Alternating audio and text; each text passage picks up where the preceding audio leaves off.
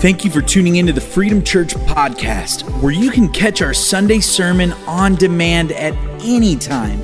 Hit the subscribe button so you don't miss out on any of the content that's shared every week at our local church in Round Rock, Texas. Here's this week's sermon. Good morning, Freedom Church. Welcome to those watching online and those here on site. And look at your neighbor and tell them, won't you reach your neighbor? How many Mr. Rogers fans do we have in here? I know we talked about that last week. As you're just watching this, it brings up so many childhood memories, so much nostalgia with the trolley, Daniel the Tiger, the sweaters. I can still picture myself sitting in my childhood living room watching Mr. Rogers. How many of you guys can just picture yourself with those sounds coming in? It's crazy how a song and a set can take you back to your childhood. But we really want this morning to set you up. And Mr. Rogers fans, how many of y'all love Torchy's Tacos or Starbucks? How many of you guys would like to get some Torchy's today? So if you're truly a Mr. Rogers fan, we're going to test your knowledge by asking some questions. So you're going to raise your hand. I'm going to call you out. Mark's going to go down there. And if you can answer this question, you will get a Starbucks gift card or Torchy. So here's the first question. First one answered. In what city was Mr. Rogers' neighborhood recorded? Raise your hand real quick. In what city? We got one. We got right there. Let's see if we're right. Pittsburgh? That's right, Pittsburgh. Give him Torch. Yes. It was a PBS affiliated WQED in Pittsburgh that filmed it. Okay, this was a good one. I don't know if anybody gets this one. Where did Mr. Rogers get his sweaters from? Anybody know? Okay, we got that right there. Let's see what we got right there. We got some Mr. Rogers trivia. His mom. That's right. Do you know his mom made every single sweater? Didn't know that. Wow, we got some. You guys are robust in your Mr. Knowledge. Hopefully you guys know theology as big as Mr. Rogerology, right? Wow. I'm sure you do. The names King, Queen, and Prince of the neighborhood of Make-Believe Land included which days? Does anybody know? Anybody know? Okay, we got right there. We'll see. Man. Okay, let's see where we got it. Thursday? Okay. That's the only one I know. Okay, right. It's actually Friday, Saturday, and Tuesday. But let's give him an A for effort. But man, it's King Friday the 8th, Sarah Saturday, and Prince Tuesday. Okay, here's another one. Get a chance for some Torchies or Starbucks. Who wrote the music that was played in Mr. Rogers' neighborhood? Anybody know? Who wrote the music? Oh, anybody else? Barry Manilow. Who did? Barry Manilow. Barry Manilow! It was actually Mr. Fred Rogers. You know, he was a trained musician, but he was a composer, and he wrote all the songs on the show as well as 200 other songs. So now this is kind of a group one. This is like urban legends of Mr. Rogers. True or false? Was Mr. Rogers colorblind? Who says he was? True. Who says he wasn't? False. He actually was colorblind. That's why he always wore a red sweater. I don't know if that's why, but he could not distinguish the difference between red and green. He was colorblind.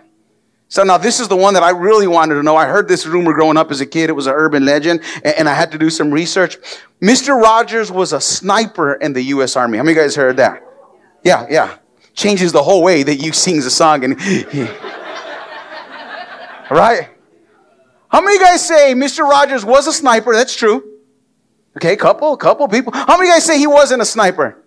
Well, here we come. False. He never served in the military, and he never shot anybody. Man, I couldn't watch Mr. Rogers if I knew he shot somebody. Won't you be my neighbor? No, I don't want to be your neighbor, bro. No. You know, it wasn't until preparing this series that I realized the significance Mr. Rogers played in our culture. Do you know, during the late 80s, his show was reaching 1.8 million homes per episode. And I thought about it. One of the main reasons that his show reached so many people for so long is Mr. Rogers literally cared for people. It exuded through the airwaves and into our living rooms. And there are so many things that he did. For example, every time Mr. Rogers would go and he would feed the fish. Remember he'd feed the fish? He would say this, "I'm feeding the fish." Do you know why he said that? He said that every single time because of a letter he got from a young little blind girl, an 8-year-old girl who was worried that the fish were hungry. And she wrote in this letter, she said, "Dear Mr. Rogers, please say when you're feeding the fish because I worry about them. I can't see if you're feeding them, so please say you're feeding them out loud." Katie, 5 years old. Because of one letter, every time he fed the fish, he was thinking about Katie. Here's what Mr. Rogers understood. That his influence and his calling was bigger than his set. It was bigger than his neighborhood. It was bigger than the little world that he lived in. But he understood that he had a purpose that was far beyond Pittsburgh. That his calling was to reach people he would never see, he would never meet, and he took that responsibility seriously. And let me tell you, here at Freedom Church, the one thing that we believe is every person matters to God. And we believe as Christ followers that God has called us to reach people we will never see, we will never meet, we will never hear their voices, outside this side of eternity. Here's what I've learned, that God is bigger than Round Rock, Texas. He's bigger than 2330 Dry Creek. He's bigger than 1205 Round Rock Avenue. Here's what I know. God's even bigger than Texas, right? God's bigger than the United States of America. God has a plan for the entire world. And we have neighbors in parts of the world that are relying on us to share the gospel. And I thought this is a strategic time. Our world is going through a lot right now, right? I don't know if you've been watching the news, but a lot going on in Afghanistan and Haiti. And I think it'd be important if we stop right now. Can we pray right now for Afghanistan? Can we pray for Haiti? Can we realize that God has called us to more than just us four and no more and just the people in this church, but to reach the world? Father, I thank you. Lord, you have a calling on us as a church and as your people. And Lord, our hearts are broken for our brothers and sisters in Afghanistan, the people of Afghanistan. Lord, as there's horrible, Lord God, insidious group is causing so much pain. I pray for your people as they flee. I pray for the underground church. I pray for women and children. I pray that you would intervene, Lord. I know I've just been overwhelmed and sometimes with just dread and hurt for the people, Lord. But we pray for them. We lift would you protect them? Would you be with them? Would you intervene? And Lord God, would your church, I pray that your church would rise up with so much power and vitality that you would empower them like never before, that the Holy Spirit would sustain them, God, and what the enemy meant for bad, you would turn for good. Your church is always shine in moments like that. Your church is the hope of the world, Lord. And sometimes we're inspired by the church, Lord, as we see in Africa, and we pray for our brothers there. We pray for people in Haiti, Lord. I got reports of Pastor Rivenson, a friend of mine who lost a 15-year-old girl in his church from the earthquakes. We pray for Convoy of Hope. We pray for the people that are there, boots on the ground. We pray for missionaries. We pray, God, that you would be with them. And Jesus, what I pray, just put your hand on your heart, Lord. Open my heart for the world. Realize that your plan is bigger than me. It's bigger than my family. It's bigger, God, than Texas. Expand it, Jesus. Like Mr. Rogers, may we see beyond our neighborhood and care for every person. Amen. I thought it would be strategic to bring one of our missionaries, an incredible man who's planted churches all over the world, my friend Jacob Jester, and he's going to share with you God's heart for neighbors that you don't even know. Pastor Jacob, so glad you're here. Amen. Man, so excited to be with you in Freedom Church in Round Rock, Texas. Pastor Benito, he and I met years ago doing church plant coaching together, and it's a real privilege. I love what God is doing here, and I continue to pray with you and for you for what God is going to continue to do in Round Rock, Texas. Amen. We're excited. We're believing God for amazing things. I want to go ahead and very quickly get into what I believe the Lord has shared with me to give to you. But I also wanted to briefly tell you a little bit about my family as I get into the message. My wife, Kristen, and she and I have been married for 17 years. We've got 3 children. We've got Jude, who's 13 years old, who was born with a big head. And then we've got Cruz, who's 11 years old, and he was born with a big head. And we've got Indy, who's 5, and she was born with a normal-sized head. And honestly, that made us very happy. Because my mom says that my head is the same size today as it was the day that I was born. So we've learned to deal with situations like this in our family. And when we had a normal-headed child, it made my heart leap. Because if you struggle with big-headed problems, you know what I'm talking about. The Bible says in Matthew chapter number 9, it'll be on the screen in Matthew chapter number 9, verse number 35. It says, "And Jesus went throughout all the towns and the villages, teaching in their synagogues, proclaiming the good news of the kingdom and healing every disease and sickness." When he saw the crowds, he had compassion on them because they were harassed and helpless like sheep without a shepherd. And then he said to his disciples, the harvest is plentiful, but the laborers are few. Therefore, pray to the Lord of the harvest to send out workers into his harvest field. I want you to notice that there's a word there that is used in the scripture. It says the word his. The word his has a very possessive connotation to it, a possessive overtone to it. In other words, it means that the harvest does not belong to you and I. However, I believe that the harvest is part of our responsibility. I believe that the harvest of sons and daughters experiencing what you and I have experienced as Christ followers is a part of our responsibility, not just as Freedom Church, but as people who believe that we have become rescued by Jesus Christ himself. The word there, the word possessive is his. I think that you and I, as the Church of Jesus Christ, are called to be a part of a harvest that reaches Round Rock, Texas, Austin, Texas, the state of Texas, and goes beyond our neighbor lines into the world that is far beyond what we know or what we've been able to imagine. I think that God has a responsibility that he's laying upon us to be a part of a harvest that changes the world that we're a part of even right now. So I call this message, The Sheep Need a Shepherd.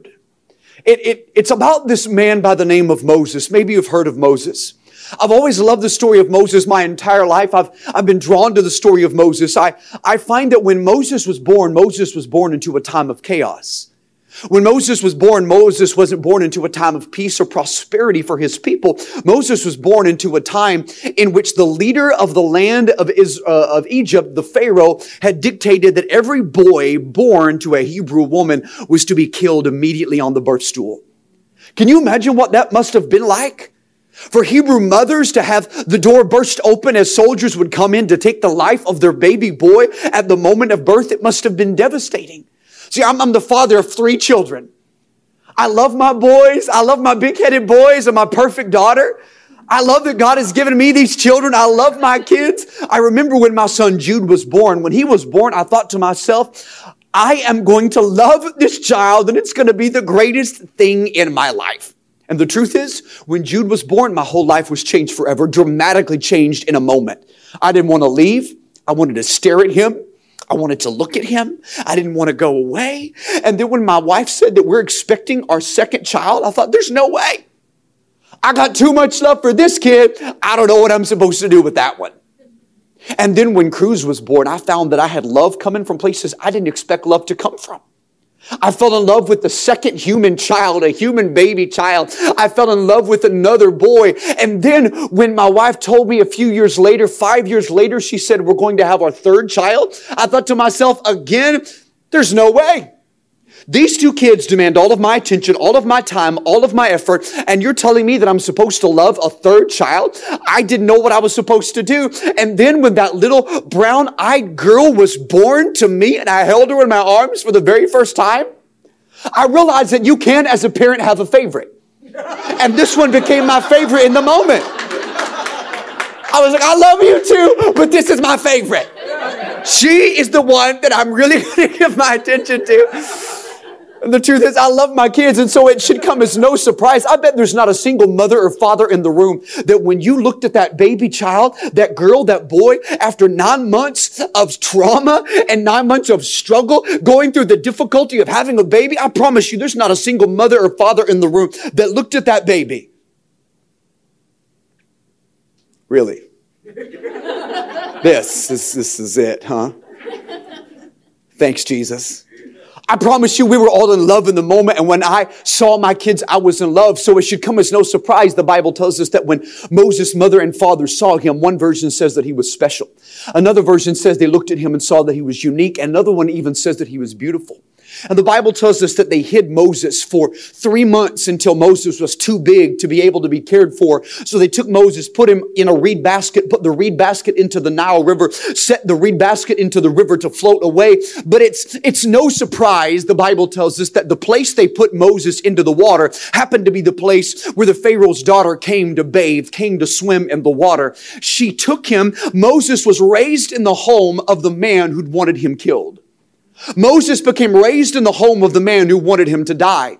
Moses should have been raised in poverty, but he was raised in the lap of luxury. Moses should have been raised as a pauper, but Moses was raised as a prince. It's a reminder to you and me that the providence of God always understands the situation that we're in, even when you and I do not. Even when we don't understand the struggle, God knows exactly where we are. He's never been caught off guard by your pain. He's never been caught off guard by your heartache. He's never been caught off guard by your brokenness. That's the goodness of God. Even though the struggle is very real, He understands where we are in the middle of the struggle. He understands what we're going through in the middle of the struggle. And so I find the Bible tells us that Moses one day probably started to know that he wasn't like everybody else. His mother probably started to tell him who he was. And the scripture says that one day Moses walked out onto a field, saw an Egyptian beating a Hebrew slave, and Moses, in a fit of anger, snapped and killed the Egyptian. And for the next 40 years, Moses wandered in the desert as a shepherd, as a sheep herder, as an exile from the land that he'd grown up in, until one day he comes upon a burning bush. He comes upon a burning bush that's not being consumed, that's on fire but isn't disintegrating. And the Lord speaks to Moses from the bush. And He says to Moses, I want you to go back to the land that you've run from and say to the Pharaoh, let my people go. I want to draw your attention to what Moses told God. He said, Lord, find someone else. The definition for the word Lord is master. It's chief, chieftain. Moses told God, Lord, no. There are going to be times in your life, I believe, especially as you begin to pursue God the way that you know God's calling you to pursue Him.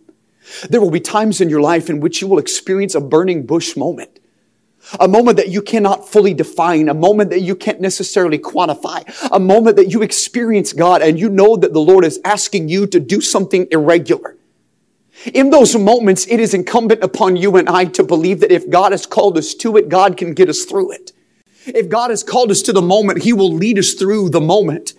If God asks you to do something that requires you fully trust in Him, and the answer that you give God in the moment is no, I don't believe He's truly our master at all. If He's actually master, then we respond to Him with yes. We respond to Him with the best thing that we have. And I want to kind of skip ahead for just a moment. I think the best thing that you can give God is your yes to Him in every situation that requires you fully trust and rely upon Him. God has always been a God that asks you and I for the greatest thing inside of us, to be fully devoted to Him. And oftentimes it's more than just my submission to church on Sunday morning. It's more than just my tithe. It's more than just my time. Sometimes it's more than my talent. Do you know the greatest thing that you can give God? It's your yes. That's good. And maybe you know the rest of the story. Moses finds himself standing in front of Pharaoh. And after Moses finally says yes to God, 2 million people who'd been in slavery in the land of Egypt for the last 435 years go free because Moses gave God that simple word. Moses gave God yes. I want you to begin to process with me for just a moment. What would happen to Freedom Church if every person in the building in the 9:30 service today on Sunday, August the 22nd, what would happen to Freedom Church? What could happen to Round Rock, Texas? What could happen around the world if our answer to God this morning, standing in front of a burning bush, was simply yes? Yes, you have my all. Yes, you have my best.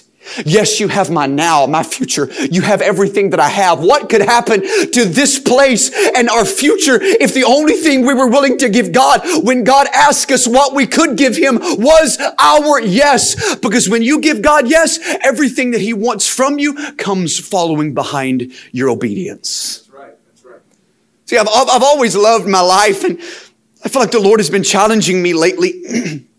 I feel like He's been challenging me because I find myself now as a new homeowner, and I'm a new homeowner, and I'm proud of that. But my wife has asked me to take on some projects I don't have the ability to do by myself. She said, let's buy a house with character. Do y'all know what that means? Yes, it means an old house. And I need you to understand something. I'm not a handyman. I've got a 3-inch screwdriver that came with the TV we bought 10 years ago. That's all I got. That's my ability. That's the stretch that I have right there. If I can fix it with the 3-inch screwdriver, and come on, I've got determination. So a lot of things have been done with the 3-inch screwdriver. I can't lie. But I don't have a lot of ability. Some of you guys in the room, you go and you rustle through the Taco Bell wrappers in the floorboard of your car and you find enough tools to fix somebody else's project. I'm not that person. And so I noticed that issues are happening in my house. My wife texted me yesterday. She said, the faucet or the shower head in my shower is leaking. I said, yes, I understand this is a problem.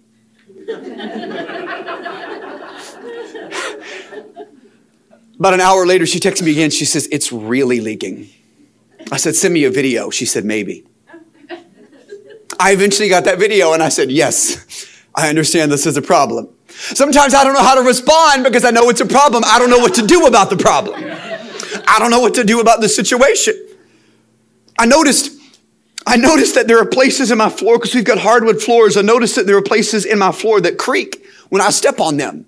They creak and they've got a little bit of give. And I'll be honest with you, that scares me to death. I'm afraid I'm going to fall to my death. When I walk into my kitchen, you ever walked into your kitchen hungry and angry at the same time? What do we call that?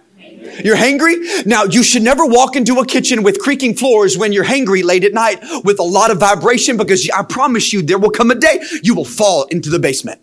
And I know y'all don't have a lot of basements in Texas, but I'm afraid of these things because I don't have the ability to take care of it by myself. So I wonder what's going to happen. And so I enunciated these things to my wife. I shared with her my struggles. And she said this thing to me. She said, I feel like you need to find a partner that you can work with who understands the pain of an old house to get you past the situation that you're in right now.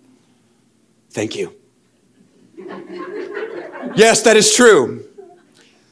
I tend to spiritualize a lot of things, and here's where I feel like we're at, that I believe the Lord wants me to share with you. I feel like that we need partners who understand the problem that we're in so that we can get past the pain of our current situation. See, the answer to your problem is found in this life and who you partner with. So I want to go ahead and put a thought in your head, Freedom Church. Some of you have not come to the realization yet, but you're the answer to a problem that you've not even yet begun to ponder. You are the answer to someone's prayer. You are the brick in the hands of the builder. You are the message that has not even yet met the breath of God. The waymaker is always making a way, but he wants to use people like you and me who partner with him to make the path clear. For instance, the continent that I serve in is Africa, with 48 countries that we work in on the continent of Africa. Africa is the most water scarce continent on the planet. And today we are partnering with people all over the country to dig water wells around the continent of Africa, because water is either life or water is death. If water is life, it's because it's clean. If water is death, it's because it's drunk from irresponsible places and desperate sources that lead to scarcity and difficulty with the populations that are drinking it, that oftentimes leads to death for those people. Partnership only happens when two groups of people understand the way forward and decide to walk the way forward together. Which means, Freedom Church, that you and I, we're not called to just be spectators on the path.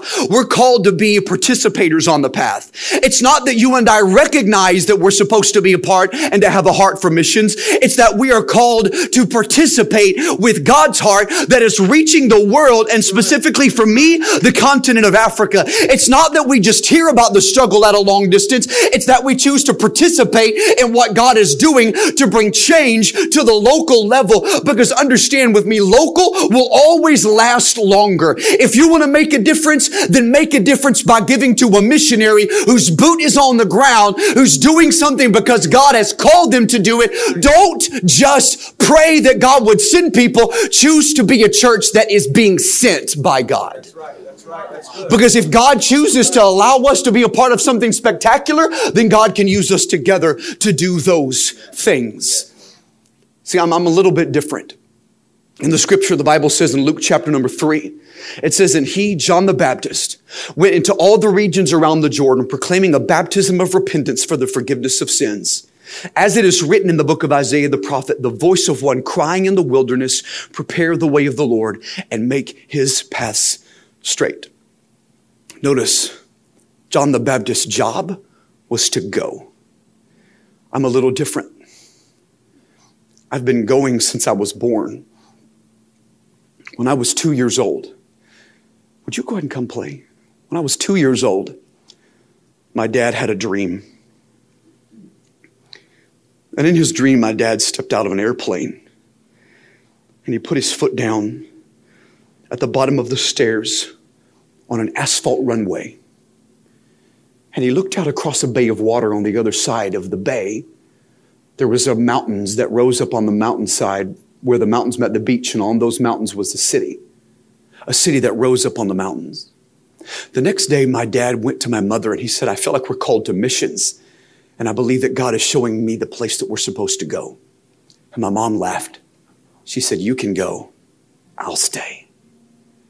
It took 7 years as my dad and my mom started to process life and mission together before my mom and dad went and sat in front of a group of men and women talking about missions on the continent of Africa. I started to talk about countries in Africa that needed a missionary. One of them mentioned the country of Sierra Leone in West Africa. My dad said, tell me about that place. He said, when you land on a peninsula. When you put your foot down, you look out across the bay of water, and on the other side of the bay is a city that rises up on the mountains where the mountains meet the beach. In 1989, my mom and dad became missionaries to Sierra Leone in West Africa. I remember my grandparents weeping, standing at the jet bridge when you could go past the security with people to the gate long before 9/11. I remember my grandparents crying because they didn't understand why we would leave everything to go to a foreign country, to Africa, to a place that we had never been, to reach people with the love of Jesus that we'd never met before. Isn't that what we're all called to do? Aren't we all called to do things for the sake of uncomfortable situations?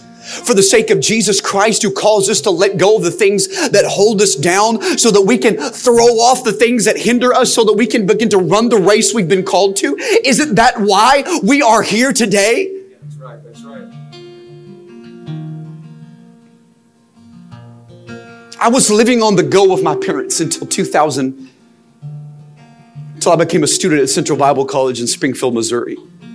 I would sit on the floor of my dorm room and I would hope that pastors would give me an opportunity, because at this point I felt like I was supposed to be an evangelist. At this point I would sit on the floor of my dorm room and I would ask for an opportunity to tell people that God had called me to do something special. And I found out that I was timid. But I've learned something about the character and the nature of God. I've learned that God will take your timidity and He will turn your timidity into tenacity. I've learned that God will take your concern and He will turn it into your cause. God will cause you to fall in love with His business. And in case we need a reminder, the business of God has always been about the rescue of lost sons and daughters. At the end of every day, the business of God is that all would come to repentance and experience the love of Jesus Christ. It's not that we just have a church building. It's that the people in the church who are the church themselves leave the building and begin to share the love of Jesus Christ with the world that we're in and day out. It's more than just saying this is who we are. It's about showing the world who we truly are. Not about saying it, it's about showing them. And then we planted a church. For 12 years we were evangelists, then we planted a church, and then the Lord began to speak to my heart about leaving all of that for the sake of Africa missions, to go back to a place that I had walked away from as an 18-year-old Bible college student, to go back to a place that had been in my bones, but I never thought I would actually be a missionary myself. So I want to explain to you very quickly what I was asking my family to let go of. I was asking my family to let go of their friends. I was asking my family to walk away from the church that we had planted in Phoenix. I was asking my family to let go of everything that made them comfortable, to embrace the power of 48 countries on the continent of Africa. I was asking God to embrace the idea of people just like you. Let me explain. Let me explain by telling you my final story. I first met KK when she was 18 years old. And when she was 18 years old, she and I became friends. Her life had been very different from mine growing up. In fact, when she was 10 years old, her mom and dad gave birth to a baby boy, her only brother. And her mom and dad were different. they would often find themselves out partying on weeknights. And my history with her, my story, as she began to tell me about what it was like for her, really interested me. See, her dad had become addicted to gambling. He'd become so addicted to gambling that 3 times before she was 15 years old, he had lost everything that they had. When she was 12 years old, she was invited to church for the very first time. And she was radically changed by Jesus from the very first day. It was when she was 12 years old, she started going to church and inviting her mom and dad to come with her. And every Sunday they were busy, so she went by herself. When she was 16 years old, KK felt like God had been calling her into missions. So she went to her youth pastor and she said, what can I do to get involved in missions? And her youth pastor told her about a ministry within our fellowship called Speed the Light. Speed the Light buys essential communication and transportation tools for missionaries all over the world. I remember what it was like for me to buy a Speed the Light car with my dad, walking with him into a dealership. So she started going to the church when she was 16 and mowing the church parking or driveway, mowing the lawn. You can't mow a driveway. Maybe you can. She started going and mowing the church lawn, and other people got involved in projects. And when she was 16 years old, without her mom and dad ever going to church with her, KK gave $10,000 to missions that summer all by herself. When she was 17 years old, she went on her first missions trip to Guatemala. And on the very last night of that amazing missions trip, a young lady came down to the altar, and KK went and put her hand on her shoulder. And when she did, the Lord spoke to her and said, when you go home, your mom and your dad are going to serve me. She got home the next day overwhelmed. She ran into her dad's room. She took one of her Bibles. She laid it down in front of her Bible and she said, Dad, the Lord told me that you were going to serve him. And he picked up the Bible. He said, every word in this book is a lie. He threw it across the room. But on Sunday, she asked him to go to church. And on Sunday, he was busy. 6 months passed until Christmas Eve. She asked her parents to go with her again, and they were still busy, so she went alone. She went alone, and she sat on the very front row. Pastor preached an amazing message. She enjoyed it. God was moving. And then the pastor at the end of the message said, every head bowed and every eye closed. And KK did what every single one of us in the room have done before. She bowed her head, but she left that one eye open. If you say you've never done that, you're a liar. She left that one eye open. She looked around the room, and when she did, some movement caught her attention across the building. She looked, and there was her mom and her dad walking down the aisle. They came to the altar and they gave their lives to Jesus, the only 2 people who gave their lives to Jesus on that night. I want you to imagine with me for just a moment what she could have looked at and what she could have said when the Lord told her to give her life to missions. She could have said, there's too many obstacles, God. There's too many roadblocks. There's too much in my life. There's too much difficulty. There's too much pain. My parents don't know you, God. What am I supposed to do? But she did not let the obstacle standing in front of her become the determiner of her future. Never allow the obstacles that stand in front of you dictate how God can use you. Never allow the roadblocks, the water, never allow the mountains that stand in front of you be the dictator of what God wants to do in your life. Because today, 18 years later, I've never seen her dad angry. And in the 17 years that she and I have been married, I've never seen her father look at another human being in an angry way after years of abuse, after years of physical and verbal abuse. I've never seen her dad angry. Why? Because when you allow God to use the message that He's put in you, He will change the world through you. He will change the world through you. So today, as my wife and I have said yes to missions together, we're saying yes to 48 countries in Africa that need a church. We're saying yes to 48 countries on the continent of Africa that need a church plant. We're saying yes to the city of Dakar, Senegal, that is 90% Muslim, that needs people like you to say, together we can do this. Yes. Together we can change the world. We're saying yes to the city of Cape Town, that is one of the most beautiful cities on the face of planet Earth, but still needs a person who would be willing to plant the church. We're saying yes to the nation of Kenya. that needs to see over the next 10 years, 1,000 new water wells dug just so that the places in the Kenya's most remote villages can experience life through new water wells. Ultimately, I believe that somebody in this room would be willing to say yes to missions today and give your future to a God who's going to cover your past to get you there. I believe that somebody in this room right now, under the sound of my voice, would say, God, you've been speaking to me, and I want to respond like Moses did. I want to respond with yes. See, sometimes I find it difficult to explain what we do. But ultimately, at the end of every day, what we do is to believe that perhaps you, or just a 17-year-old young lady saying, God, help move my mountains to get me to what you've called me to. God, maybe I'm a 50-year-old man trying to determine how I live out the dream that you've called me to, even though I find myself in a place I could have never imagined you could use me in. Perhaps you would give God the best that you have and give God yes.